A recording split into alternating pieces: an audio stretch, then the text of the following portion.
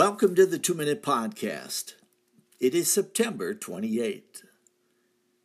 His wife sent him this message. Matthew chapter 27. The power of the Sanhedrin was great, but not enough to execute a man without the approval of the Romans. So they scamper to see Pilate.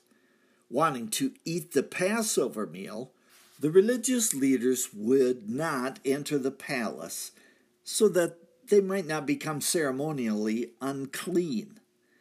These men were wanting to partake of a lamb without blemish.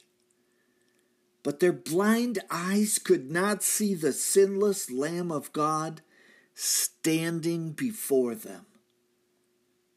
The accusation concerned the paying of taxes. They sought to present Jesus as someone who would be a threat to Roman rule, for he called himself a king. Jesus tells Pilate that he is a king, but his kingdom is not of this world. Pilate was not impressed at the charge of sedition and found Jesus innocent.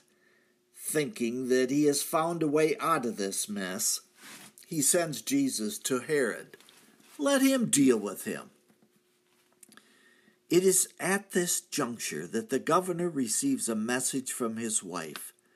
Her exact words are, "Don't have anything to do with that innocent man, for I have suffered a great deal today in a dream because of him."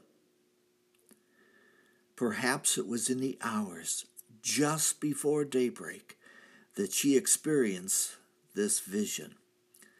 So shocking was the manifestation, Pilate's wife would dispatch an immediate message to her husband, begging him to release the man. The warning was cast aside, and the trial continues. That's a 2-Minute Podcast. I am Michael Foskey.